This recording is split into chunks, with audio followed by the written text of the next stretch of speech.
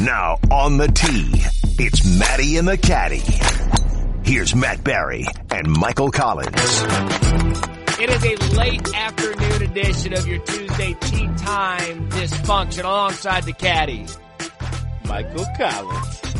I am the Matt Barry. We appreciate you downloading, subscribing, and listening to Matty and the Caddie and the podcast. As always, hit us up on social media, Matty and Caddie, Matty and the word and Caddie, Caddie. That is both Instagram and Twitter. And I have a story right out of the gate of a podcast. I've been waiting to do this particular podcast for 5 years. We'll get to that in a minute.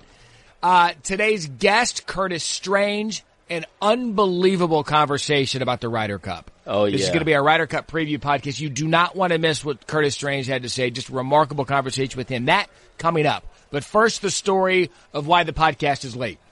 So Collins and I we typically have a long-distance relationship because of our setup with me, my hosting duties in Bristol, and Collins' golf duties out on the PGA Tour. Correct. Well, this week our long distance is I am sitting here at ESPN LA because I'm here for a promotional shoot, and Collins is in Paris, France, 9 hours away. Normally, at least we're in the same time zone. Yeah. So we now are we're 9 hours different right now. We're in different hemispheres. But here's why it's late. We had only this one whole person great would make plan. this happen. Yeah, only one person could make us do this. Had this great plan, taped it on Tuesday. It was great. Curtis Strange, Ryder Cup. We were full disclosure on Thursday. We said, hey, listen, we've taped this prior to the start of the Tour Championship. So we get them taping. Great hour episode. You were on your way to Paris. I was on my way out here to LA for the promotional shoot. And the one thing we said, we literally put our headphones down, talked with our producer. Last thing we said is the only person that could screw this up, right, is Tiger. But what are the chances? I mean, seriously, what are the chances that Tiger would win the Tour Championship and then we would have to find a way through a 9-hour time difference on different continents to figure out how to come back and now do another? You know what we should do? We should save... you know what? The original opening that we did, we should save that. And that could be part of one of the lost pieces to the podcast as well. Because, we have a lost episode, and now we actually have a lost opening. How about this? Because you're going to be gallivanting through the Parisian hills next week, maybe we just drop that opening next week because we're not going to tape one next week. Yeah, because I'm going to be... I'm walking the Eiffel Tower. Which, by the way, it's bad form. We need to get to Tiger, but it's bad form that after the Ryder Cup we're not going to do one. We're going to have to find a way to make this work. We're going to have to do something. You think so? Maybe. You know what? Here's what I'll do. For the patrons, because, look, this is okay. What do you mean you think so? Well, here's the problem. Well, remember, we did do one right after the Open Championship. I'm going to get Wingo. That night. Wait, you're going to replace me? No, we can. Look, if you can find it in your heart to work after the Ryder Cup for an hour, then we'll keep you. Well, you're the one that's going to have to make the time adjustment. No, I would think. We'll get it figured out. All this is to say, we'll figure out next week.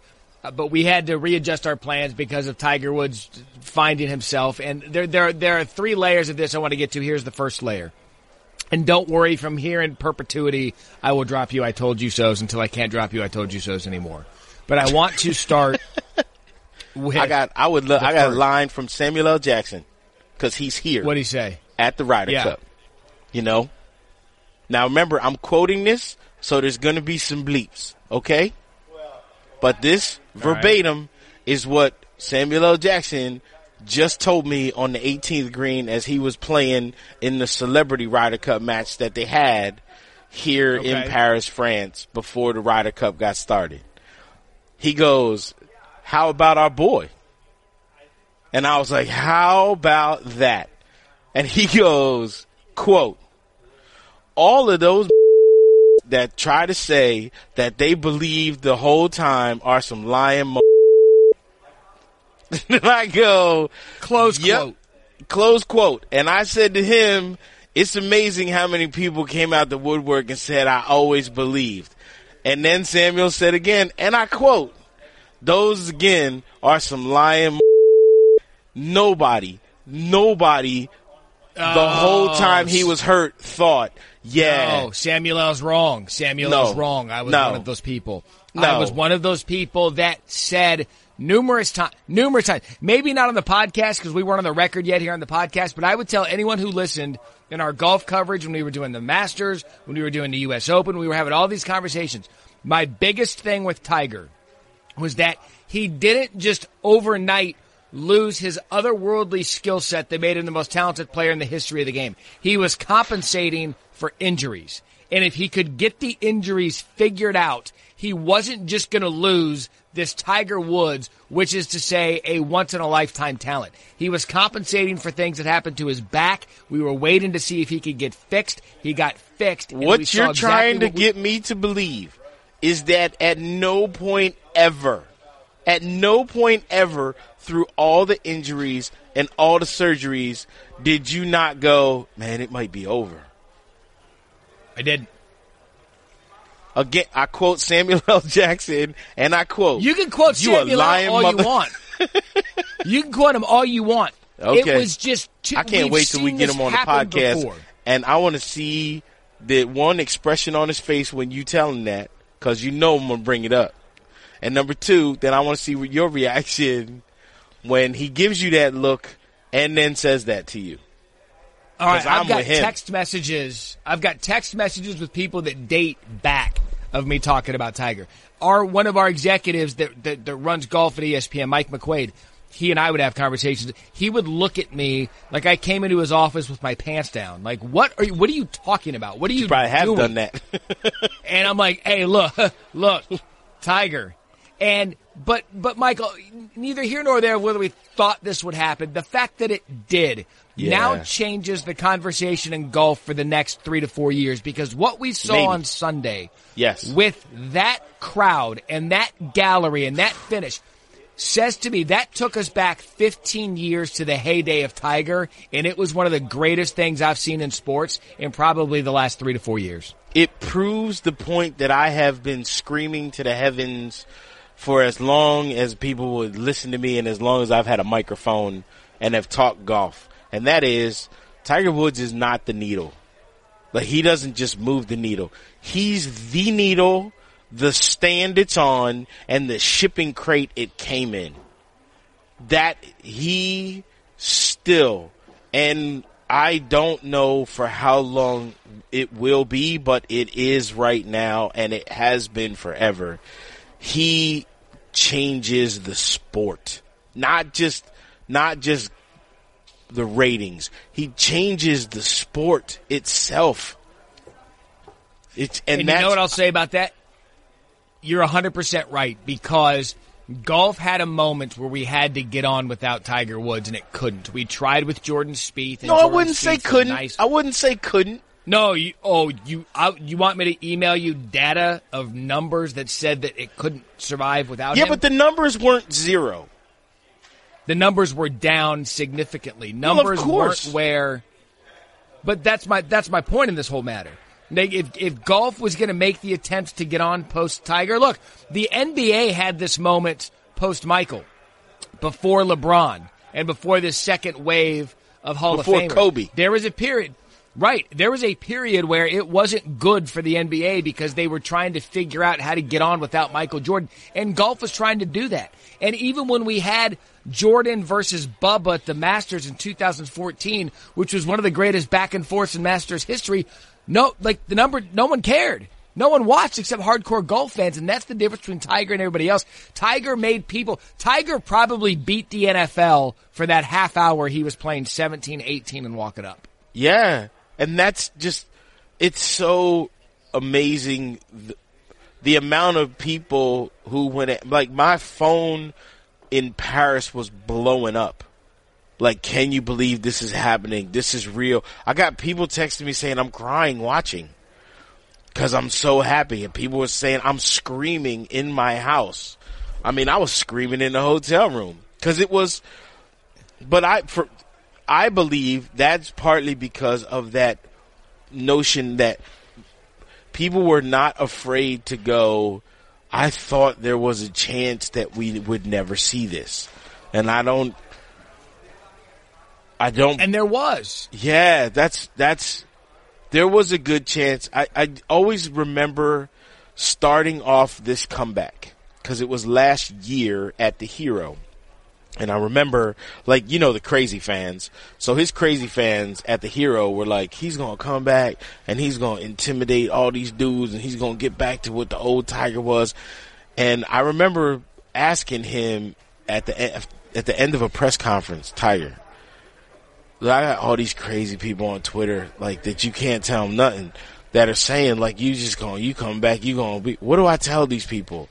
I want to tell them, look, I talked to Tiger myself. What do I tell them? And he goes, Mike, just tell them all I'm trying to do is hit a fairway. And then if I hit the first fairway, cool. If I hit the green, that'd be nice, like within 15 feet. That's all I'm trying to do is on the first hole. I just want to hit a shot and hope it's in the fairway. And then, and I was like, hot dog. And flash forward to this past week. And it was like, okay, we've seen Tiger put a couple of good rounds together. Seriously, can he really do this for a fourth day in a row? And that was going to be 6 of the last 8 weeks that he's played. This guy who at one point, when we was at the Hero walking on the practice rounds, he was telling me, Mike, there was a time that someone had to help lean me over and I couldn't get out of bed and I was literally peeing in a bucket. Sit. Yeah, he was peeing in a bucket next to his bed, and someone had to lean him over because he couldn't move himself. And now this dude wins the Tour Championship and almost won the FedEx Cup. Like, we're owned by Disney. We don't write movies like that. No, and that's what I think it's. I know. Look, we're prisoner of the moment, but I can't think of a better comeback in sports history. And if you looked at Tiger, this was his 18th tournament this year. Also, by the way, what a great way to get his 80th career win. But if you look at Tiger's progression throughout these 18 tournaments, Michael, if you would have listened to your co-host here on Matty and the Caddie, you could pick out different podcasts where I said, okay, the driver wasn't there. He's got that figured out. He's got to get that in play. And then your responsibility is big. Oh, he's never in play. Tiger. Okay, he'll get the driver worked out. Then he had the putter issue where he went away from Scotty to a Volkswagen Beetle on a stick, back to a Scotty Cameron like a poser, and then back to the Scotty Cameron. He got the putter figured out.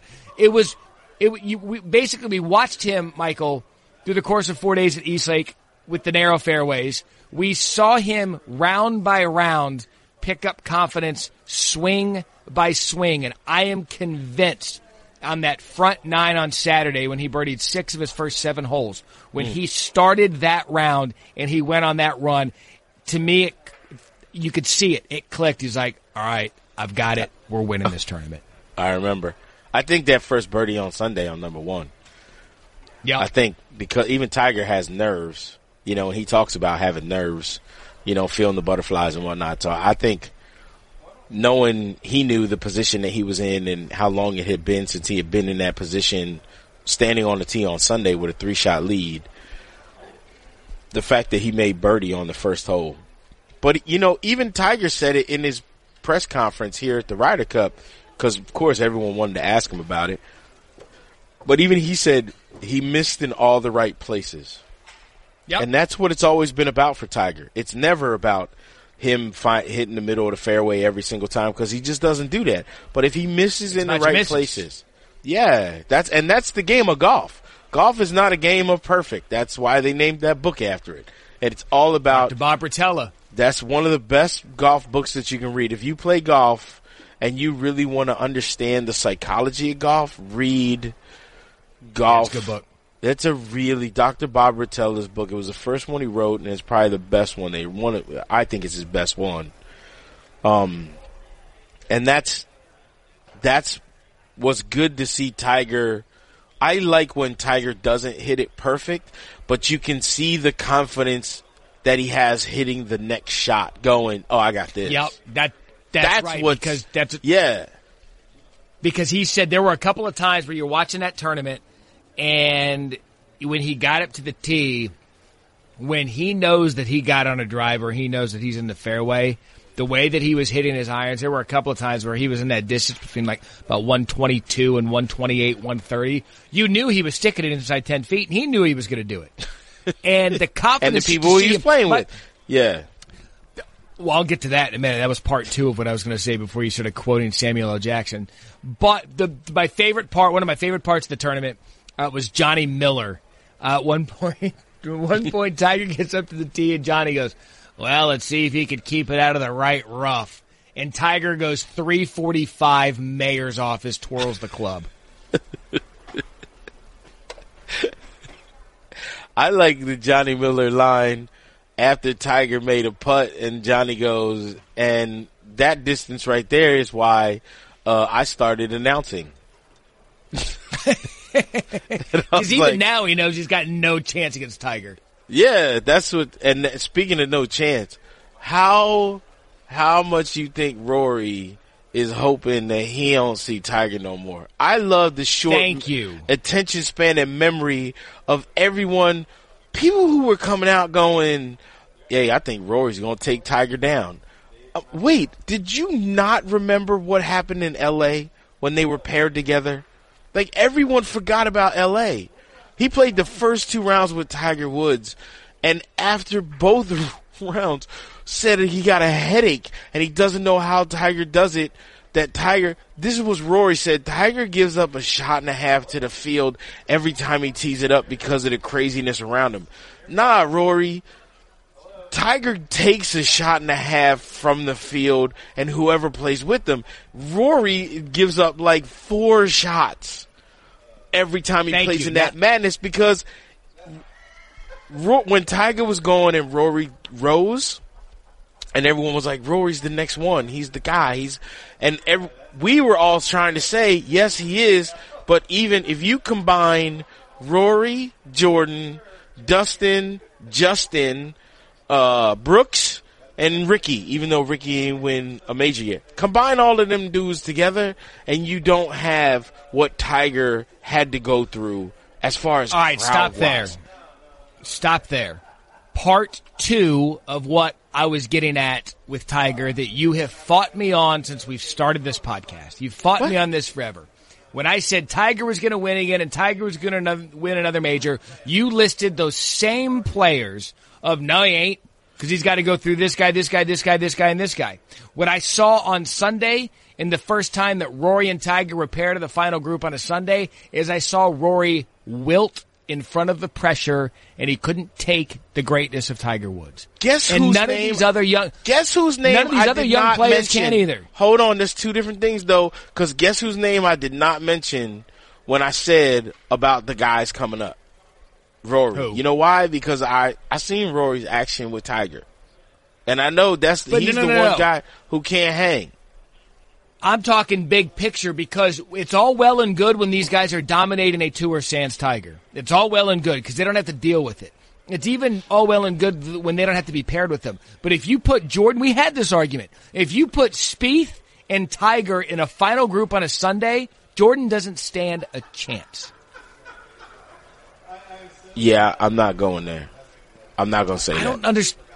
I'm not going to say that. Jordan playing at his best. Jordan being Jordan. Jordan who won the Masters. That Jordan Spieth, yeah, he ain't without scared. Tiger, yeah. Yeah. The Jordan Spieth that won the Masters, I put him on a Sunday final group with Tiger any day, and he'll hold his own. But this is to say, Michael, that with all of these young players that took advantage of a few-year window where Tiger was trying to find himself personally, professionally, and with his injury, they haven't had to compete in the same field that Phil did, that Ernie Els did, that some of these other players did. So they don't know what it's like. I completely agree. But you know what? The other thing that you have to admit, too, is this Tiger Woods is not that Tiger Woods. No, you're right. Like that Tiger Woods back then who was going against Phil and beating Ernie and wearing VJ out, that Tiger Woods didn't have any guys he hung out with. Like on the golf, he didn't have any golfers that he was hanging with other than Mark O'Meara, and the only reason he was hanging with Mark O'Meara was because he could whoop his behind every day. And they were neighbors. Yeah. But he didn't have any people. None of his contemporaries did he hang out with. Where like Jordan and Justin and Smiley and Ricky, like them dudes all hang out together. Well, guess who hangs out with him in Jupiter? Guess who even gave him credit for getting him back on the golf course to play so much? This Tiger Woods. That's what I'm saying. Yeah, and guess who's gonna be the same guy when they go between the ropes and is gonna want to stomp their head in? It's Tiger. And they don't know what that's like. Yeah, but they also know.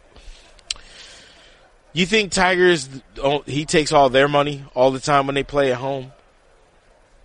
Yeah, but that's a bad example because no, it's not, and this is why I'm telling you because here's what's different. What's different is like I was saying before, Ernie never played practice rounds with Tiger Woods like just at home for fun. So like Justin already know. Like Justin Thomas is a great example. So when they asked Justin Thomas, "Hey, what you going to do when Tiger like goes up to the tee and now he don't talk to you?" And Justin goes, "I'm going to do the same thing I always do." Like, it's all right. If he wants to play it like that, cool. Bring it. Like, that's what I mean. It's completely different. It's completely different when your friend big times you as opposed to Tiger Woods, the intimidating Tiger from 2000, 2004, 2007. Like, that dude was intimidating because when he stepped to the tee, I never played no practice rounds with him at home. We never had lunch together. Like, we didn't hang out. I didn't wait for him. That was the other thing that was cool. When Tiger won, think of all the guys that were standing there waiting for him. Cooch, Ricky, Bryson, Justin. Moment. That was an awesome moment. It was the same thing Tiger did for Brooks at the PGA Championship. You ever see Tiger Woods back in the day waiting for anybody? Yeah, but Michael, you're taking this at a very psychological level with. I don't think that's what's in play here. What I think is in play intimidation is all psychology. Intimidation is all psychology. That's all psychology. It's getting in somebody's head. That's what I mean. The reason that people couldn't play with Tiger back in the day is because they were so scared being around him that they couldn't play their own game. That's intimidation. That's your head. I see what you're saying, but I get it. Great. I'm glad that they're all friends now. I'm fine with that. I think it's good for the sport. But Tiger doesn't need to be intimidating Tiger like back in the day that he does now because the thousands of people in the gallery do that for him. Because now these players are dealing with a Tiger mania, an intimidation, the roars, the game within the game, the putting, the walking up to the green. That's a whole different type of intimidation that these players didn't have to deal with, friends or not. That's stuff that they can't control. That is true. But again, Y.E. Yang showed everyone how to beat Tiger. You've got your playbook. You go to the same example. That's because it worked. Yang. It's because that's the problem. It's not going to be perfect. It's not that Y.E. Yang was not perfect that day, and Tiger wasn't perfect on Sunday either. I still believe, and this is where people get confused. This is where I got killed on Twitter, was because everybody came out the woodwork and was like, "Yeah, see, Tiger showed you. Show me what?" I've been saying forever that I believe Tiger's going to win golf tournaments. I completely believe that. I still think he's going to dominate in golf tournaments. I still think he's going to get more. Next year, it's going to be a great year for Tiger next year. But everyone now is going to be, wait until we get to the Masters. Wait till we get to the Masters. Like the Masters, it's a long time from now. Let's start out with Torrey Pines. Let's start there. He's won there, I don't know, 137 times. Let's go there and see how we do. The other thing Tiger did that he never used to do too, Tiger never missed cuts. He missed 2 cuts this year. Healthy Tiger missed 2 cuts. One of them was the U.S. Open. Like, okay. Yeah, but and that's okay. That's okay. I'm trying to get people, what I'm trying to do is make sure that people temper their expectations and don't go all in like, hey, now the Tiger's back, he's going to win all 4 majors next year. And he's already the betting favorite in Vegas, but that's only because everyone has a short memory. It's the same thing with the European media that they did with, hey, Rory's got a chance to take Tiger at the Tour Championship. No, y'all forgot LA already? Like, it ain't been 9 months. So Tiger, dude, it's great what he's done, but win multiple majors again? Like, he's going to catch Jack. Come on. He's 42. See, and I do think people are getting ahead of themselves with where they think Tiger's going to go. All this was this weekend was the culmination of a comeback that we've seen different pieces of. And he did miss cuts, but I don't care that he missed cuts because it was just a next tournament trying to figure things out. And we saw glimpses of it at the Valspar. We saw glimpses of it at different tournaments. He was in contention at Bay Hill. He then got in contention and was actually leading the Open Championship on a Sunday. Same with the PGA Championship. So we just saw little snippets of Tiger greatness, and we were waiting for him to put all of those together into one, and he did. What that means from here, I don't know. I legitimately think if this Tiger Woods that showed up this weekend, if Eastlake Tiger shows up at Augusta, he wins the Masters going away. I firmly believe that. Will that happen?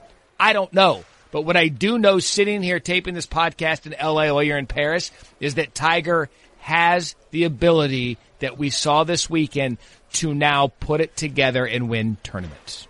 I completely agree. He has the ability to put it together and win tournaments. Majors are a different animal. How do you think, now that we may as well take advantage of taping this late on Tuesday because of our travels, what's been the atmosphere at the Ryder Cup with Tiger coming over there with a victory? It's different. So, of course, they were out practicing today, and it was Tiger and Phil with Bryson DeChambeau and Patrick Reed. And all the talk now, the buzz, and Phil he threw gas on the fire, but the buzz is that Tiger and Phil are going to play together.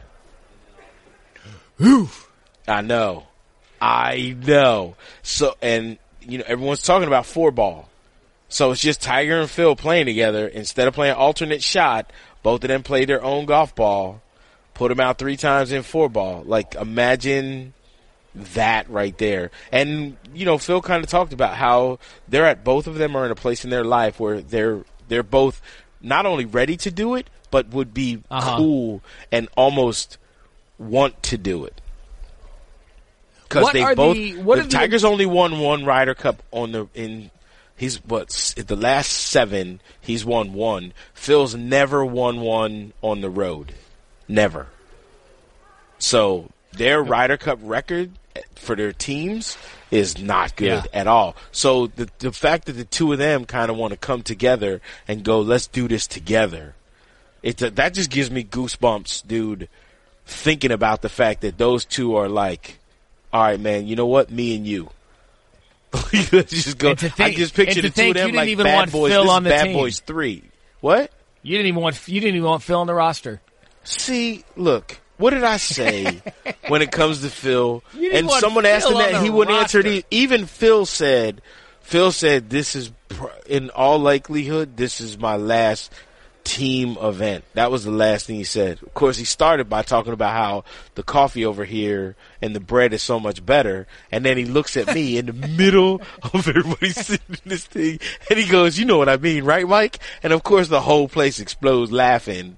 And I was like, bro, I'm not going to lie. He was like, I had bread last night. I was like, last night? He goes, I had 2 pieces of bread last night. And I go, last night, dude, I had 2 croissants less than an hour ago. And of course, the whole room busts up laughing again, and even Phil's laughing. So it was great. So I said, and I still think this. My fear is that this is Phil's last Ryder Cup. And I don't want it to be away from home. I want Phil's last Ryder Cup to be home in the U.S. No, hell no. No. Go overseas. Go grab it. Go take what's theirs over there and bring it back. No way. It's ours right now, and I want us to keep it and bring it home. That's what I'm saying. But I'm nostalgia. I'm just nostalgic because I know what Phil means to the United States golf fans and I know that there's been two big separate Tiger and Phil camps that are slowly also trying to, they maybe not even trying, but might be trying to make peace as well, since the two of them are making peace. And I just think if you had a chance to put that super group in the United States together, and that's their swan song, like the two of them, like that literally is Bad Boys Part 3. Like, that's Will Smith and Martin Lawrence as Phil Mickelson and Tiger Woods back to back, like guns blazing, going out in a room full of bad guys. Like, we could argue that Bad Boys 2 should have never been made, period, but I'll buy your analogy. No, man, Bad Boys 2 is when they said we ride together, we die together. Oh, look, you got a great quote out of it, but the original was just so good. Of course. Let me give you a couple of nuggets, and our apologies for the delays. Michael's over in Paris again. I'm in LA, so we've got a little bit of a delay every time he and I try to respond to each other. We typically FaceTime, and so we're stepping all over each other sometimes, for our apologies for that. But I do want to give you some nuggets before we get into our Curtis Strange conversation, which, again, Ryder Cup history, remarkable. Some of his battles with Seve Ballesteros. Some Ryder Cup nuggets. The home team has won 5 of the last 6 Ryder Cups dating back to 2006, and the Europeans haven't lost a Ryder Cup at home since 1993. Ooh. And if you That's why I want Captain Phil to go get it. Captain Phil. I will give Jim Furyk a lot of credit. Like, the last time we were over here, the whole Tom Watson debacle happened. And that is, there ain't nothing.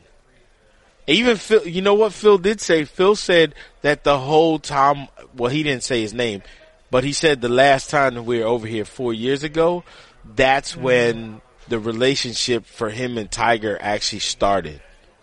Like, really? That's where the men started, because they decided that they had to come together, that him and Tiger had to come together and figure out a way that to make the team thing work. So that's where it started, which is wild to think that. So even though it was a horrible thing that happened with Tom Watson, that actually we can thank Tom Watson for starting to bring Tiger and Phil together. How cool is that? Like, there's always that silver lining, right? There it is. And now you look at it, I was talking to folks back in Bristol about this. Now you can kind of look at what Tiger's done for the Americans. I mean, how poetic is it that a guy gets his 80th career victory, still chasing Sam Snead at 83, but he gets this victory, but you couldn't pick a better player to win the week before the Ryder Cup, because in that victory, Tiger's now taken this entire roster and he's looking him in the eye and he's like, let's go. Yeah. And Tiger understands too, like, how his Ryder Cup teams their records haven't been real great. But he also understands that there were the pressure that was on him and on those teammates were completely different than the vibe that's around this team now. He doesn't feel the pressure. Tiger, I mean, I don't think he feels the pressure and the burden of it's all on his shoulders that he used to. But that was also because we were talking about it before. A guy who's the intimidating Tiger Woods, he's not going to be good on the team. Because you're right the about team that. event only happens once for 1 week. That's it. And I'm not going, I got to pretend to be your friend and we cool hanging out in the team room and then for 1 week. And then after that, don't talk to me. We're not hanging out. It's not cool. So now it's not like that. This is why that win last week for Tiger was so awesome, because we saw, I'm doing air quotes, nice guy Tiger win. Yeah, if new Tiger figures this out, if nice Tiger can win and then still step on their throat in between the ropes, we get 3 years of this, I think, of healthy Tiger of being competitive. All right, before we get to Curtis Strange, cool. I want quickly, let's see, you left there Fridays and Saturdays. You've been there about 3.5 days now. What has been the most Michael Collins Paris experience so far? the French serve French fries with everything. I love that. Yeah, but they always serve it with mayonnaise, too. Well, yeah, that part's kind of weird. You know what you would love about this place? They are crazy for Tabasco, yo, like you. I know. Yeah, I know. But you know what? Like, I'll never be able to eat a croissant in the United States again. They're so buttery and flaky. Oh, just everything about the bread over here. I don't understand why there aren't more fat people over here. For as many Have they been nice to you? Yeah, they've been really good. I'm about to put up a bunch of pictures on social media. So today, walking around, two things happen. One, there's guys that are wearing all European, like these European jacked out suits and these wigs that are French colored hair, and it's great. It's flying. It was great. And I'll go, hey, can I get a picture of you guys? And they're like, yes, would you like a picture? To get in the picture with us? After we take the picture, those guys were like, "Hell, you're welcome to France. We hope you enjoy yourself here. Have a great time." And I was, thanks, man. That means a lot. Merci beaucoup, my friends. And they were like, very good. Merci beaucoup. Merci. So you went street cred with Moshiba.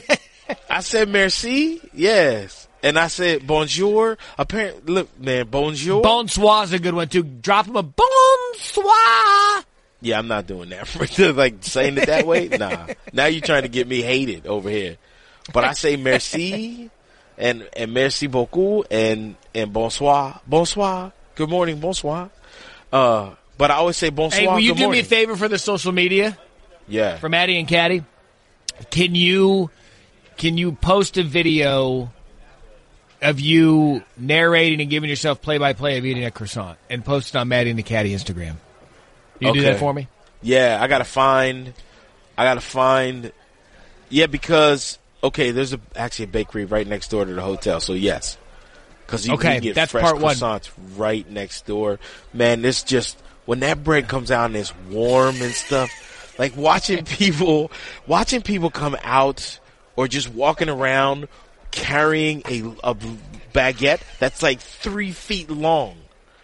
And they're just, one end of this paper bag is open, and they're just chewing on it. And it's like, it looks so right. And I keep thinking, we go home, and you hear people all the time, I'm on this diet, and I cut out all bread. And I'm like, you need to go to France, because everybody over there is pretty skinny. They're in pretty good shape. And they drink wine and eat a loaf of bread a day. A day? How do you eat a loaf of bread with some butter and they put cheese? You eat a loaf of bread and a roll of cheese every day. And how do you look that skinny? It's crazy. I think you need some alone time. My goodness. You don't want to leave me alone in no bakery, cuz. You know, here's the other thing. I'm going to come out of there embarrassed. But you're right about that. You're right about it. The people over there, like my wife and I have been to Paris and we've been to Italy, and all these people do is eat, and they're all skinny and beautiful. Yeah, but I tell you what, they are aggressive drivers, boy. They drive angry. I was in 2 taxi cabs, and these dudes, and I kept saying, "Hey man, we're not in a hurry. It's gonna be the same price, no matter what time you get us there. It's okay, man. Chill. There's like 27 gabillion scooters and motorcycles, and there's no lines on the road. For good reason, they wouldn't follow them. They wouldn't flip through lines on the road, and they're suggestions. Not even that. So that they just tore them up. Just, you know what? Forget it. You want to go 8 wide on a street that's been around for 800 years? Knock yourself out. Go crazy. These guys drive aggressive. I feel like I should put a helmet on anytime you get into a taxi. But other than that, I mean, it's been great. Going around, I did, and it's on social media now. From the hotel, the girl at the front desk said, "Oh, before you leave, you should drive around the Arc de Triomphe." And I was like, "Yeah?" And she goes, "Oh, it's the worst road in France, maybe in the world." And I was like, "And you're telling me I need to go do that?" Yeah, no, that's all right. I'm good. Sounds riveting. And guess where Siri took me on the way to the golf course? The Arc de right Triomphe. into the circle of the Arc de Triomphe. Yeah. And it All right, was so there's our American ambassador. an awesome experience. So it's on social media Michael now. Collins. All right, so we'll check that out. Michael Collins, our American ambassador over there for the Ryder Cup. Coming up next, the conversation with Curtis Strange. We will now pivot from Tiger to Ryder Cup. What a remarkable week it's been for the sport of golf. Curtis Strange coming up next on Matty and the Caddie. Matty and the Caddie is brought to Ryder Cup week. There isn't a better ambassador to the great United States of America than our friend of the podcast. Worked with him at Augusta National for the Masters. Two-time U.S. Open champ, five-time Ryder Cup participant, including captain in 2002. Curtis Strange joining us now. And Curtis, what is Ryder Cup week like? Unlike anything else you ever experienced in your life as a professional golfer. Thanks for having me, guys. I've actually looked forward to this in a sadistical kind of way. I feel like I'm getting ganged up on here, but what better way to start the Ryder Cup is to talk about it. And we talk about it leading up to it for the last couple of months. Who's going to be on the team? What do the teams look like? Will Tiger play? Will he not? DeChambeau. Okay, the list goes on. So, but for the players and for I think you hear it. The best way I can describe it is some players who had never played. Those who haven't played say, it can't be that big a deal, or it's embellished or whatever. And when they finally make the team, they come back and say, wow, I want to do that again. And that's the best description I can have. It's unlike anything you ever do. I love the fact that the guys who have never played in it before say, you know what, I'm going to try my best to keep it as a normal tournament. I know it's a little bit different. I'm pretty sure I know what to expect. And then they come back and go, I've never been that scared before standing on the first tee. I never got like that. Certainly What? You're nervous. And you're nervous for many different reasons, and that's part of why it is special. You want to represent yourself well, but you have 11 other teammates and a captain and assistant captains that you really want to perform well. You want to hold up your end of the bargain. They're waving the flag out there, which is a pretty big symbol for us. And if you're playing on home soil, you got 30,000 or in 2 years ago in Minneapolis, 50,000 rooting like crazy for you. So there's a lot on the line. And knowing full well in a negative kind of way that if you don't perform well, you're going to get ranked on the coal. So, but back in the day, quick story. My first Ryder Cup was 1983 in Palm Beach. Jack Nicklaus was the captain, which was pretty special. And I was young, and Jay Haas and I were both on the team together as rookies. And we're playing on the same team as guys that were our heroes growing up, Floyd and Nicklaus being captain, and Irwin and the likes. And so you're quite nervous doing that, but. I never got to where on the first tee that I was scared of. I know that part of the conversation I was going to tell you is that, so Sunday afternoon, there's about 1,500 people out there watching the end of the matches. That's how it's changed in a few short years. We went over and lost at the Belfry in 85 and came back in 87, and it became very big over here, 25 or 30,000 in Muirfield Village. So in my lifetime, I've seen it grow into something that is really, quite frankly, the biggest event in golf. Not competition, not the majors or the WGCs or whatever you want to call them, but the event and a spectacle that the fans love to watch. Curtis, take us. You've had both vantage points that I find interesting as a player and then as the captain. Take us inside the locker room. What's it like with the players and the captains throughout the competition? Well, I think that's some of it's a bit off limits, but it's like high school or college team sport. It's fantastic. I grew up playing high school basketball and running some track and Little League early on, and I love team sports. I gravitated toward golf, and I think, there's reasons for that. But team sports, there's nothing like it. You get to root for and, pump somebody up or have somebody pump you up or win together or, sadly lose together. So, you got coaches. I just loved it. So it gets back into that mode of team sport. And you root like hell for each other. They come together as a team. Don't believe anything you've ever read as far as not coming together as a team. And Michael, I think you've seen that, is the guys try really, really hard, and they enjoy each other's company. And, you know, quite frankly, there's some guys that make the team over the years that haven't been best of friends with most of them on the team, but they learn to appreciate them, and they learn to respect them, and they come away that week with a greater understanding of their fellow guy who they didn't understand before. And so that's a good thing. And that's one of the cool things about the Ryder Cup and even the President's Cup is that guys who normally would look at each other and kind of go, I don't want to be around that guy. I don't really like that guy that much. Now, when you're forced in a team room with someone who you may have had some thoughts of before you actually sat and talked with them or got to know them, once you're forced in that room as a teammate, now it's like, okay, I got to sit here and talk to this guy and find out about him. And then rarely do you walk away going, man, what I thought about that guy being a jerk, I was right. Normally you walk away and go, that dude, I don't know why I felt that way. This guy's kind of cool. You know, well said. And it's happened more than once on teams that I've been on. It's a better understanding of your fellow competitor. And you got to remember, we're a bunch of individuals, egomaniacs, overpaid golfers that compete every week on tour. And certainly you're going to go to dinner with some, and you're not going to go to dinner with some. But again, when you're forced in that locker room and you eat 3 meals a day, or your girlfriends or wives might bond, and you're a little slow to coming around, but never ever have I seen somebody say what you said. Hey, he really is a jerk. They come around with a deeper respect, and I might not go to dinner with him next week, but I still like him. That kind of thing. And it's good to see those relationships happen, because when I was captain, my team to my last day on this earth will be family to me. It's a bond that you will never ever can imagine, that you work so hard for a year and a half, in my case 2.5 years because of 9/11. You're talking about these 12 guys, you're thinking about them 24/7, and they become like family.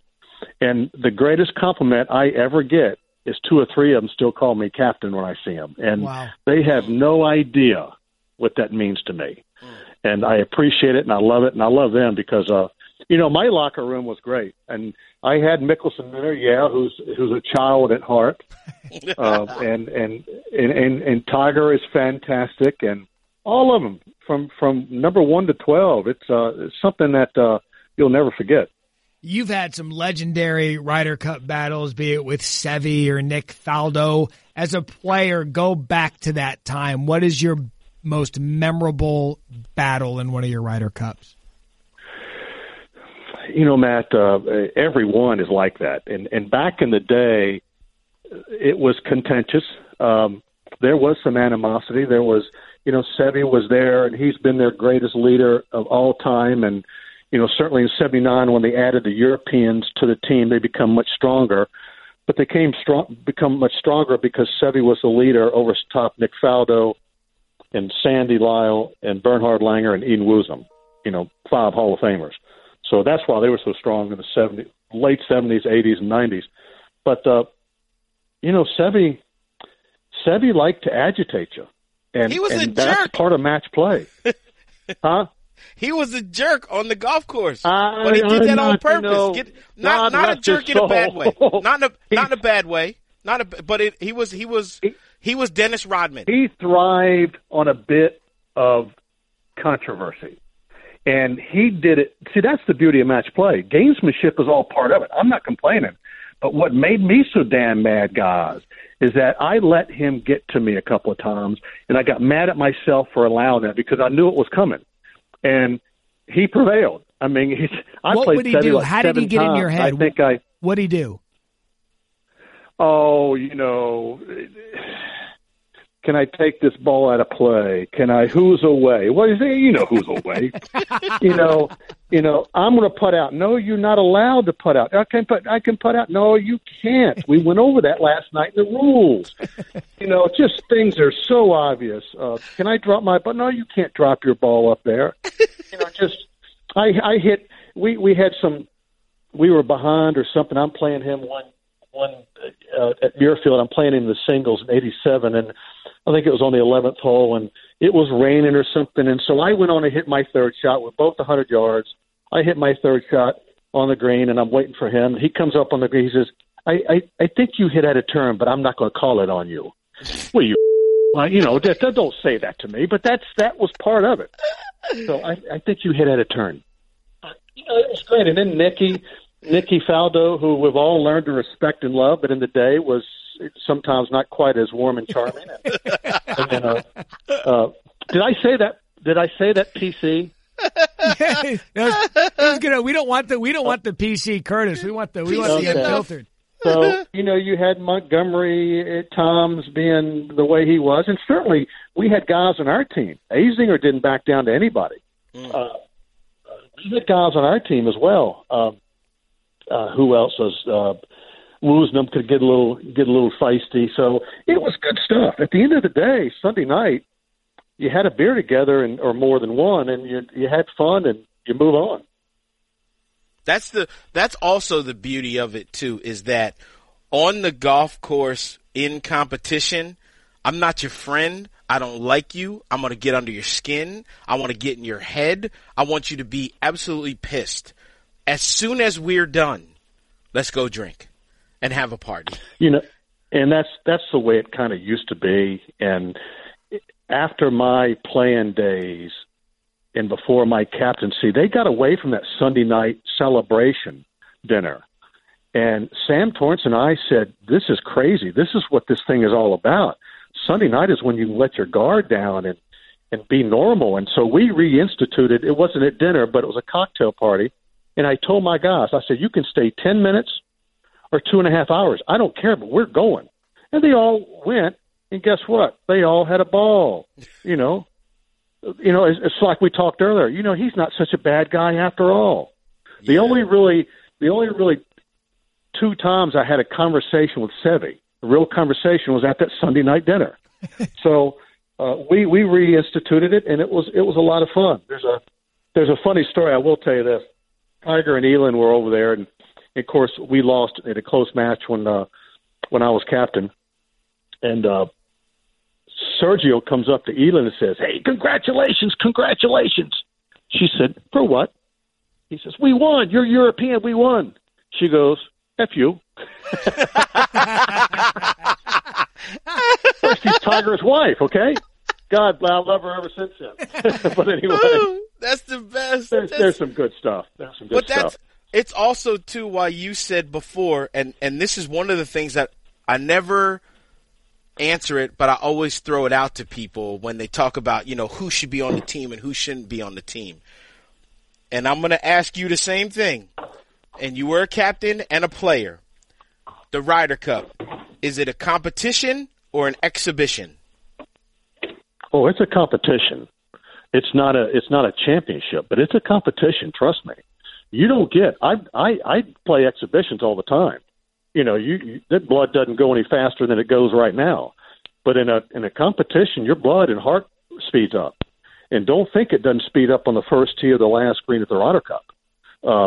Exhibition is disrespectful. It started out as that, but it's become much more. And guess what? The viewers around the world wouldn't be as excited about it if they thought it was just an exhibition, if they thought the guys didn't care. See, that's why, to me, the fans, the TV viewers around the world love it so much, because the players do let their feelings run freely in the Ryder Cup, where ordinarily they don't. We got to stay calm and cool, and but the Ryder Cup, it's okay. And the fans see that, and they also see that there's a winner and loser each match, and they see the celebration and the sadness. And then at the end, Sunday afternoon, it hurts when you lose. So that's true.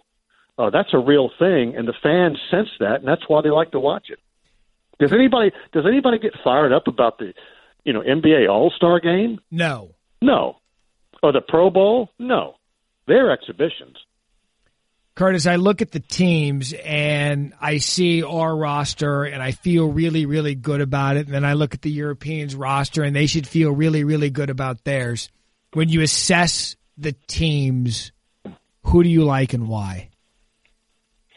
Well, I'm sitting here looking at it because I knew that was coming up, and I don't have internet yet. So, I got to tell you, first let me talk about their team. I can't make a lot of comments because I don't know some of the guys, and I don't know their strengths.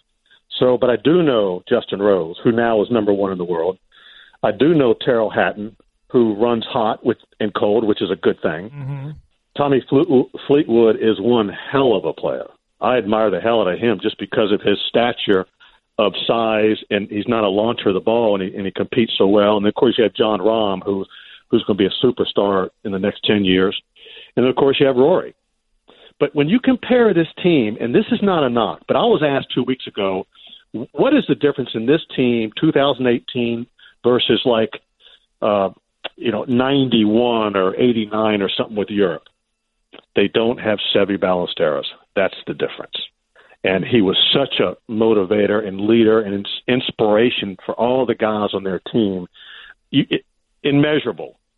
But, Torbjorn Olsen, Alex Noren, I mean, they're all world-class players that are on the Ryder Cup team. Just because our fans don't know them as well as Koepka and Johnson and Thomas and Reed, well, that doesn't mean they can't play. And we've experienced that. How do you feel about Sergio being a pick? Because I feel like the reason they put Sergio on the team is because they want him to be the Seve of the team. Well, no disrespect to Sergio, but he will not do that. You just can't be somebody you're not. He's fiery and he's good. I wasn't up on top of it like you might have been, Michael, on should he have been picked or not. The one thing about the captains, they do what's best for their team. There's no alternative motive in any of this. So if he thinks he should have been on the team, he picked him. Our team, I think, is very, very strong. And they're young. They don't carry any baggage of negative losses in the past. They're extremely confident. And you better be in the Ryder Cup. It's just, Finau. Your 12th guy is Finau. Gosh, almighty, can he play? And, too bad, Xander didn't make it, but he'll make one in the future. And I mean, how about when three of your picks, Bryson and Tiger and Phil, are so accomplished at their ages? So I really like it, but you have to still go get it done. It's match play. You can lose to anybody, anytime, any day, and they know that. And that what's good is that they won the last time, which is a good feeling going into this Ryder Cup. Yeah, and you look at the captain's picks for the Europeans. You got Paul Casey, Sergio Garcia, Henrik Stenson, Ian Poulter, and all of them are fiery competitors. Yep. Two of the four have major championships, so they're used to being in that kind of setting. But if you look at both rosters, you can point to the John Rahm for the Europeans. He's the fiery guy. You can point to the fiery guy for the United States. And I think, Curtis, that's what makes this so fun to watch is the pairings and how they get put together and how a lot of the times, and you would know this being a captain, how much does personality and style of game go into how you are pairing these guys up? Yeah, that's the trick. And let me before I answer that, I think who's going to be your inspiration on the European team is Ian Poulter. Yep, he's a fiery guy, and he loves being on the team. He loves being back on the team. Picking pairings, every captain has their important factors. In my case, personality didn't have much to do with it. It was more golf games and golf balls because I thought even for instance, if you haven't played with this guy often enough or didn't really care for his game or him, you better get over it, big guy. This is a big man sport, and this is a big-time event. I don't care if you like him or not. That's the attitude I took. Put your differences aside and go play. I didn't have anything like that on my team, but if that was the case, you better get over it. I was more concerned with putting four solid pairings out there every morning and afternoon that I thought could get the job done. But you go along on the fly. Let me tell you a quick story. So my first day Friday, I had Tiger in the morning with Calcavecchia in the alternate shot, and then I put Azinger with him in the afternoon for a couple of reasons. One is that both of those players had played a lot with Tiger. Tiger was very, very intimidating at that time. They were comfortable with him, and they both had good games. And they both played very, very well in morning and afternoon, and they lost both matches. So I go to Tiger early that evening, and I said, okay, who do you want to play with? I have to have you win tomorrow for our psyche and to, be, not to pump them up if they win. He said, put me with Davis. So Davis played the next day with him both morning and afternoon, and they both won. And my point of telling the story is that just you think you can dissect this nonstop for a year and a half, and then when it comes time to make a pairing on Saturday, you're going on the fly because what you thought didn't work the day before, or you're not match play. You can play your ass off and still lose. So my point is, you try to put pairings together, maybe a little bit personality, but games and golf balls in the alternate shot, and let them go play. Make me look good, guys. I've been trying to explain this for a long, long time to people. First, how important is the golf ball? Especially, let's say, if you're a Callaway guy and you're going to play with a Titleist guy. People, the general public, they do not understand how huge of a difference that it is between playing a Callaway and then telling a Callaway guy, hey, you're just going to play Titleist today, or hey, you're going to play TaylorMade today. And then why has it been so hard to win over there in Europe? Well, first of all, with the balls, without getting too complicated, it's about, we can customize our balls. Everybody makes more than one, so you can pick the ball with your particular manufacturer that best suits you. And you might be playing with a guy, an alternate shot, that launches it much higher or much lower than you. So to play a different ball, now you have to, the ball's going to go a little bit different distance and react different. So, they're all pretty good now. I think in the day you had Tiger playing I don't know, what was he playing, a low launch because he launched it high or something? I don't remember, but that was an issue back in the day. But you get through that. But you certainly don't want to play a Scott Verplank on my team, who is somewhat of a short hitter. You don't want to put him with Tiger, who plays a launchy ball that launches it. They can't play the same ball. So that type of thing. But I think it's something to get over, but it is a concern. Now, the second part of the question is, what was it, Michael? Why has it been so hard for us to win over there? You know what? If I had the answer to that, I'd write a book. I think a couple of things is that we come together as a team. We root like hell for each other, and it's great for a week. They care tremendously. But I think at times the Europeans have more to prove because they're going up against the big bad USA and the great USA PGA Tour, yada, yada, yada. And if you put two Little League teams to play each other and one has more to prove than the other, I'm betting on that team every time. The country guys versus the city folks, whatever it might be. And I think that's the case. They've had a lot more motivation over the years, especially early on. They've had tremendous players, trust me. Now they're very, very deep. I just think, and now they believe in themselves. It took 2 or 3 Ryder Cups when Europe joined GB&I to start to believe in yourself. And they're very, very tough. They do travel together. They stay together more than we do. Does that make a difference? I don't know. But it's just the nature of the beast, the way they travel. We go our separate ways every week. There's 1 million hotels to stay in every week, and you kind of disperse. And so all those little things add up at the end of the day. Curtis, I should warn you, this next line of questioning is going to come from the Caddie, and he has a beef with you about something. I don't know what it is, but he's been fired up to go to you about this the entire time. So, Caddie, go do what you're going to do. I gotta talk to you about that whole Phil at the U.S. Open thing. Oh, you're not going to hurt my feelings, pal. Let me tell you. I know. This is why I love you to death, because I know we can talk about this, and you're going to be as long as nobody ever hears this, I'll give you the good stuff. Okay, as long as it doesn't go between the three of us. I was getting ready to go to the golf course to do my on-course reporting, and I was up with Joe Book and Azinger in the booth talking about what I look forward to see that day. And Phil does it when I'm up there, and I'm going, wow. You know, I'm thinking to myself, did I just see that? Was that here today? You know, it was pretty unprofessional. It was to me, disrespectful to the game and those who came before him. And I don't want to overblow this thing, but as I've had a chance to think about it for a couple of months, I truly believe that. Now, and I'm sure he regrets it a great deal. But anyway, now my producer in my ear, he says, get down to the practice tee. We've already talked to Phil's agent. He's going to talk, and you're going to do it, Curtis.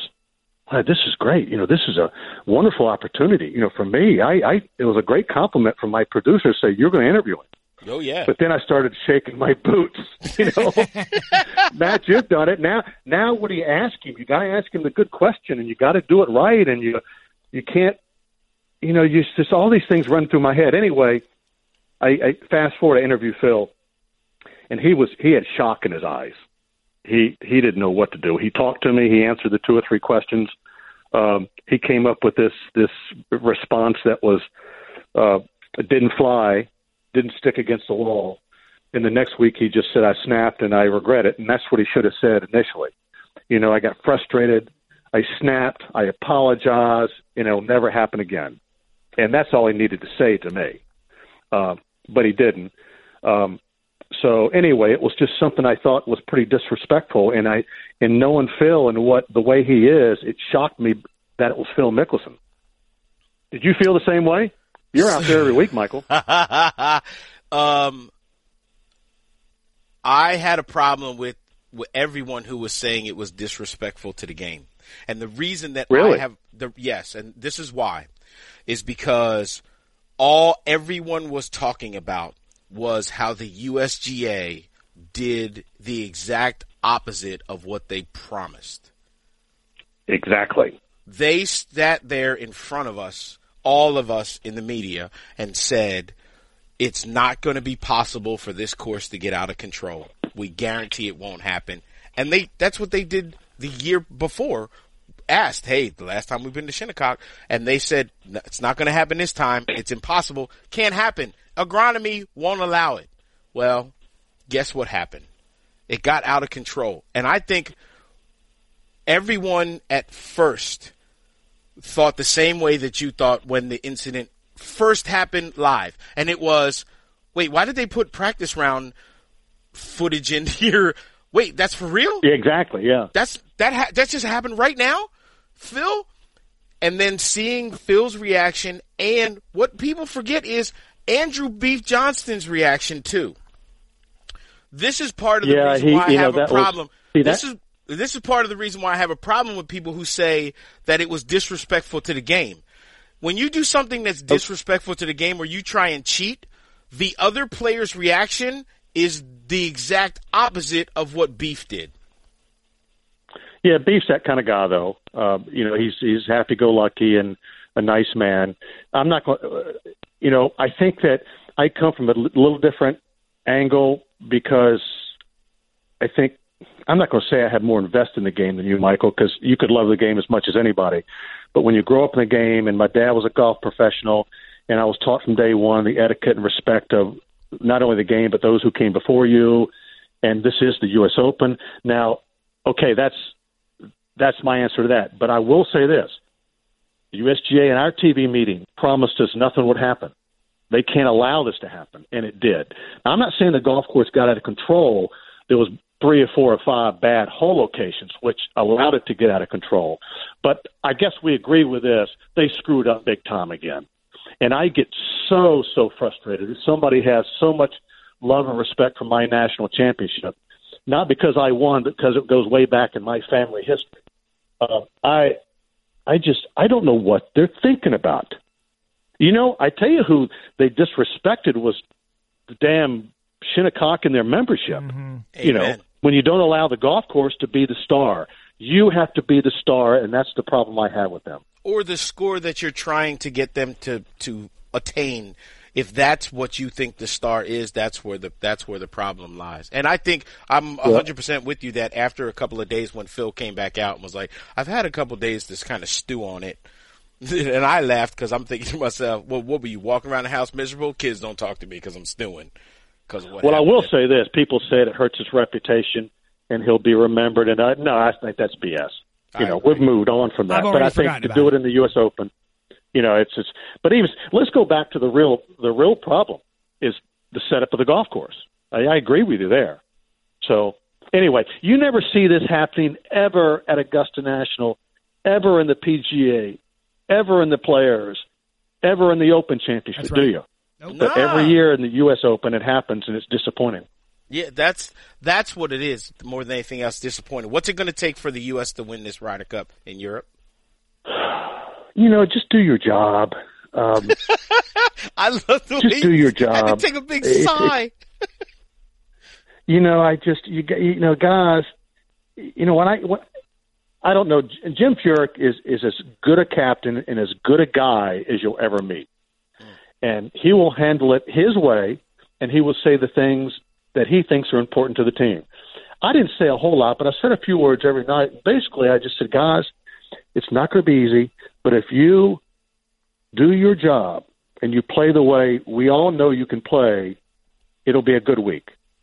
But you can't get distracted. You can't get pissed off at the people. We played over in Europe as well, or England. You got to put your focus. Look at the grass. Just look at the grass. Don't look at anything else. And get your job done. And, we were in good shape. We were even we were all level going into the singles, and we lost the singles. So, that was a victory for me, and then we didn't play well on Sunday. But, it's just they're going to root like hell for their team. It's going to be – I saw the grandstands behind the first tee. Are you kidding me? It looks like a Barnum and Bailey circus or something. I just think you can't get distracted by the fans, by the momentum up and to and fro of matches, and you just got to do your job, and you got to be focused, and you got to do your job not only for yourself but for your teammates. Hey, Curtis, you've been so gracious with us. Thank you for the story time. Thank you for helping us understand better what it's like to compete in the Ryder Cup. Always appreciate talking to you, friend. Hey, thank you, guys, and I got to tell you, for everybody who's going to listen to this, watch. If you haven't watched the Ryder Cup before, you'll be amazed at the enthusiasm and the spirit of everyone, and it's why we love it so much. The one thing that'll take my attention off football, the Ryder Cup, and I can't wait to do it. You got it. Thank you, sir. Talk to you. Thank you. All right. I could have story time with Curtis Strange forever because, he had legendary battles with legendary people in this game, and just to hear him tell those stories, Caddie, is tremendous. It cracks me up hearing guys talk about Sevi in such a loving way and still say, but on the golf course, the guy was an ass. Like he could be, and he goes, and even when you try to go, hey, the guy was a jerk on a, no, he's not a jerk. He's a great dude. Like I understand, I know. And it's so funny to hear people kind of try and describe the word gamesmanship. Yep. And how much that during competition you could literally almost feel like you hate someone, and yet as soon as you shake hands, go, you want to go get a drink? Yeah. All right. Let's go have one. Yeah. It's like kids going, we was fighting on the playground, and then you go, you want some ice cream? Yeah, let's go get ice cream. I like sprinkles. You like sprinkles? Come on. You know what I find so interesting about Ryder Cup week, especially from the United States side, because I've always thought the Europeans, for whatever reason, as Curtis alluded to, they have camaraderie that's just different than it is in the United States throughout the course of the season and on the European PGA, on the European tour.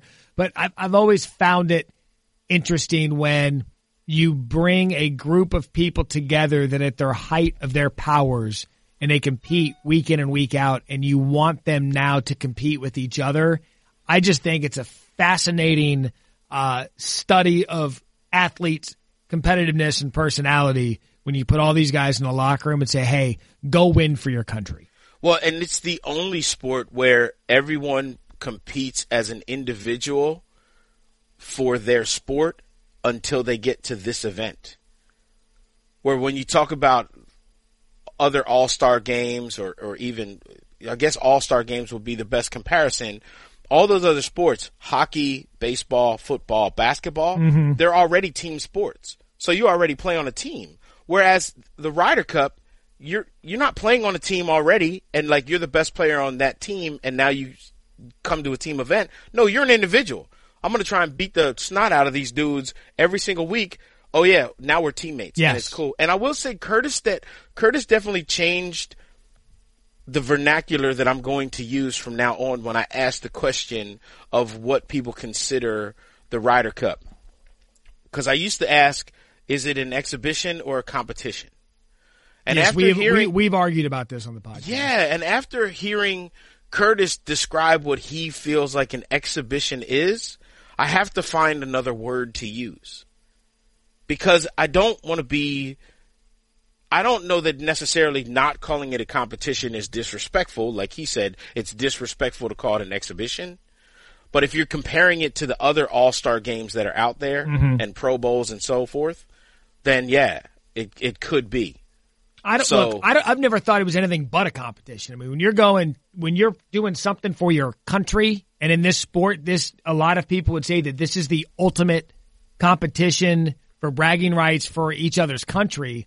I don't think you could label it anything but because of how much it means to these guys to be a part of this and how much it is for the host country and how much it means to these players to be involved with some of these other guys to win it for this person or that person.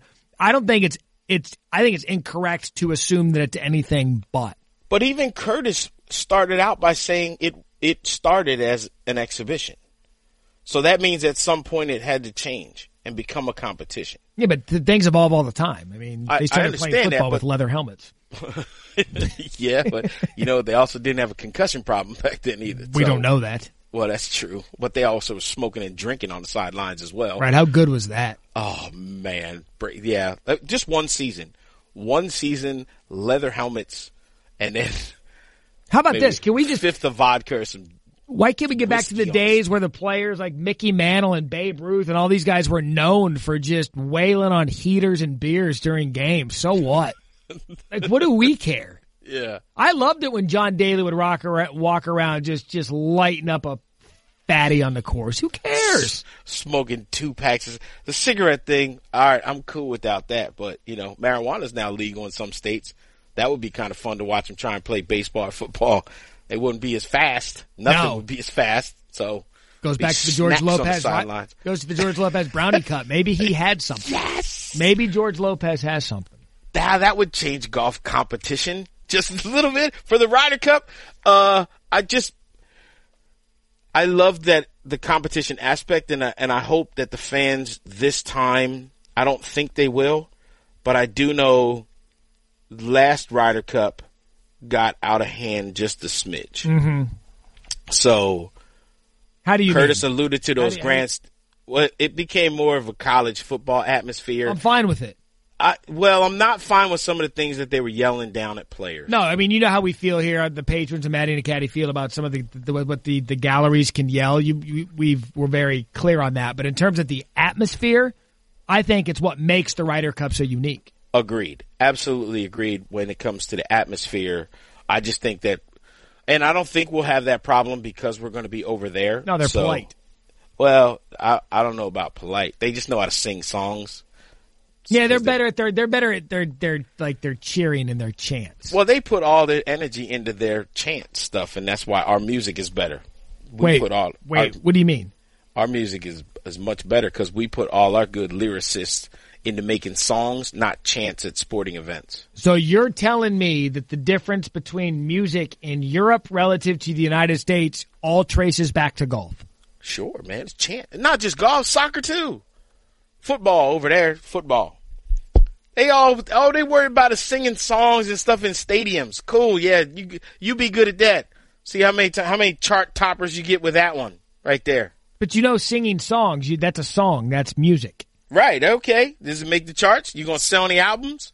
If you know what an album is back in the day? How many people are downloading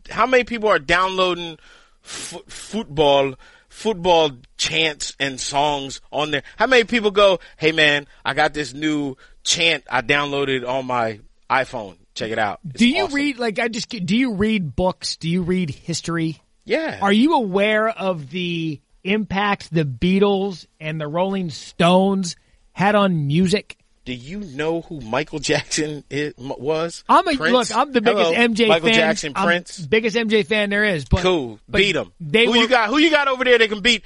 Here's what I throw down. Here's ace of spades and two of spades. Michael Jackson, Prince. Bang. You know what?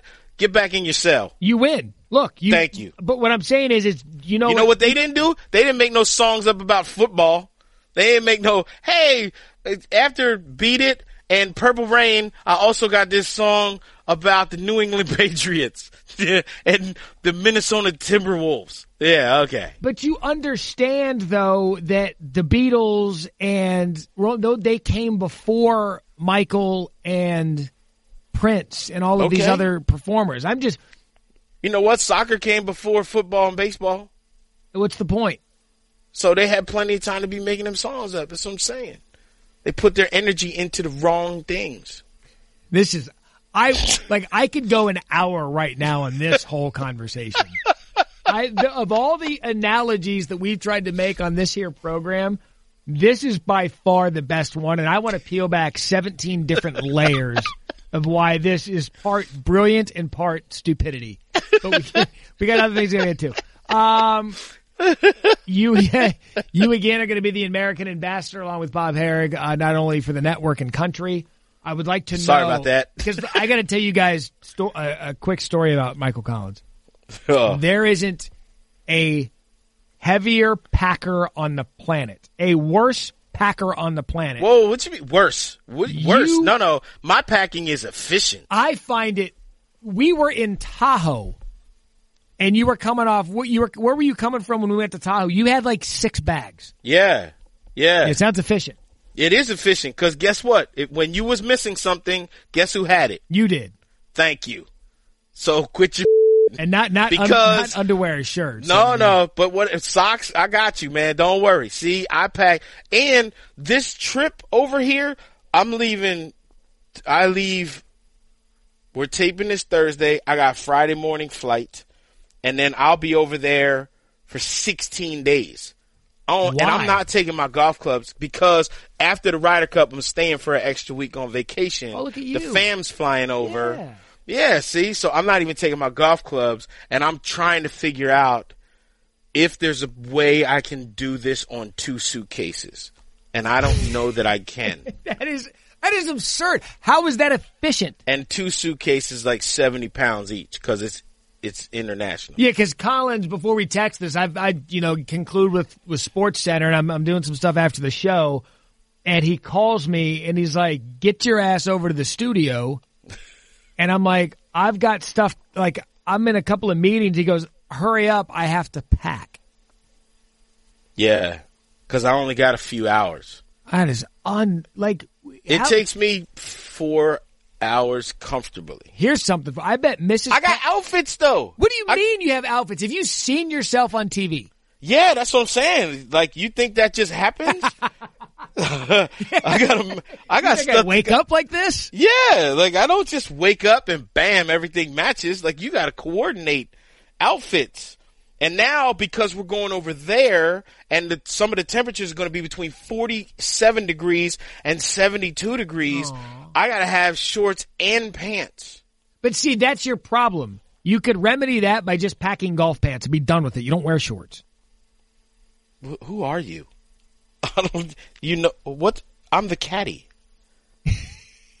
The caddy wears shorts. All the time. That's all you wear is shorts. Yes! But if you're going... Unless I'm going skiing. What I'm saying, though, is if you're walking into a situation where you know the weather is going to be a little chaotic, then rain pants. Simplify yourself to just one set of drawers and make it pants. And no, because what happens now when the pants get wet?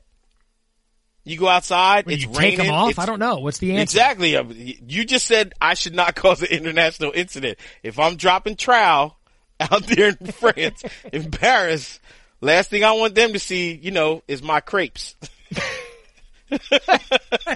Look, I'm showing my 2 croissants in the back. here, I do want to, I would like to have a moment of growth here on the podcast because you weren't, like, I don't know, I'm going to try to be as polite as I can. Good luck. You weren't exactly the best version of an American when you went over there for the Open Championship. It wasn't your best effort. So, how do you plan on being a better version of yourself over in Europe this time around? I didn't realize I was offensive. Well, you complained about the RNA not giving you access. Because they didn't. I didn't say anything that wasn't true. You completely tried to take down an entire airline. They tried to take my carry-on bag. They tried to steal my carry-on. What airline steals a carry-on bag and then threatens to call the cops if you take a picture in a public place? So I'm not flying that airline. And Ian Poulter actually put on Twitter. I saw it. So there you go. And he's a European player. I'm trying to save him too. So I'm doing what's right. I'm doing the good thing. Also, this is another reason I'm going over a little bit early to kind of prepare. So prepare I can for what? Battle? Yeah, not battle, but you know what I mean? You got to go over there. You got to get your feet on the ground, and you got to understand the context of where you are and the people that are there. That's the thing. I don't believe in France what everyone says. You know, the French hate us. Yeah. I don't believe that at all. I think it's the complete opposite. So, like, I'm getting an app that does the translation and stuff. Oh. I know. Did you care to try some of that? Can you try some of that real quick on the podcast? Nope. No. What do you want? Like, what are you going to hope to say in French? Where can I get more croissants?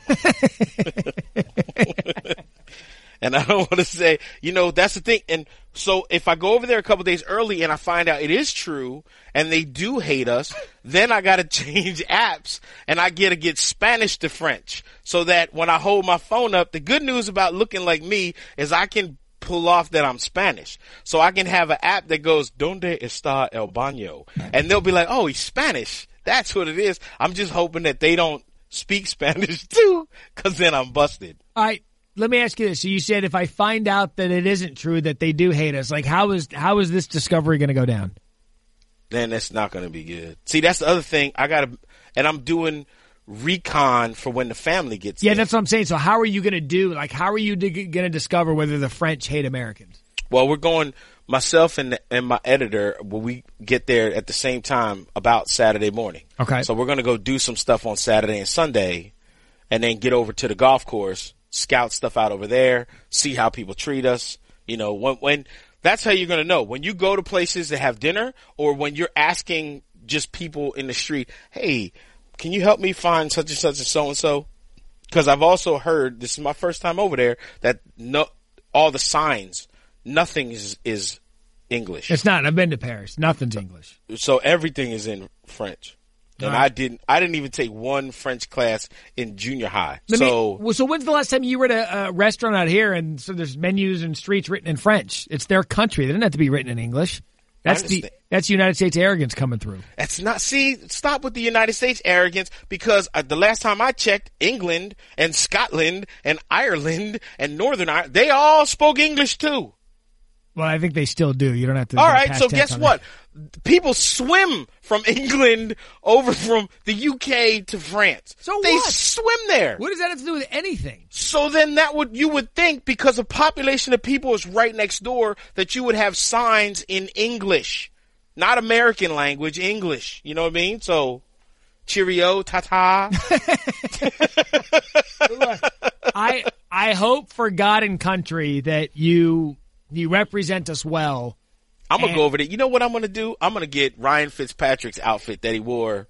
Stole from Deshaun Jackson. Please do. Which you and Randy Scott, I got to give y'all props. That was one of the funniest things I've seen on SportsCenter since Charlie Steiner when they came back from, trying to sing the national anthem. I legit lost my mind. I know you did. That's what I'm saying. That's you had a Charlie Steiner laughing meltdown on live TV, which was awesome. It was awesome. All right, so I look, I don't want your expectations to be too high for the French. I want you to just kind of. I've heard Paris is dirty. Well, so's New York City, and I love New York City. That's what I love New York too. I love Paris. Paris is. But great. I'm not. don't want to know. I don't know. So if you're looking for a really good Chinese restaurant, you look for one that looks kind of dirty but has all the cars there. Same with like any kind of really good New York pizza. Same thing. Look for a spot that is packed but looks a little dirty. And so that's legit. But I don't know if you can trust that. We still talking about food? Yeah. Okay. Brown chicken brown. All right, this is good. Can you trust it? Like, where did you eat? I don't remember. I really don't. It was a few years ago. And I was a few years ago. We drank a lot. Ah. All right, so any French tattoos? No, there's no Pepe Le Pew on my inner thigh. All right, so a French tramp stamp. That would be awesome. Why do you have the Eiffel Tower at the crack of your behind? Because it's the Eiffel Tower. So are we? I am walking the Eiffel Tower, so I might actually be thinner. You're not walking the Eiffel Tower. Yeah, that's the only tickets we can get to the top. I have to. I'm telling you, it's not going to go well. 740 steps. Yeah, I'm aware it's not going to go well. It's going down. I'm done. Or, actually, I should say it's going up. All right, so this is our last podcast ever. It's been a good run. Matty and the Caddie, it was a great few-month run. It was the peak of my time here at ESPN. So are we doing? So are we going to have a 1 week hiatus? Is that how it goes? Because you're going to be have to. Yes. Okay. All right. So leave us with parting wisdom from you as you embark on this European journey. I'm a little nervous. Okay.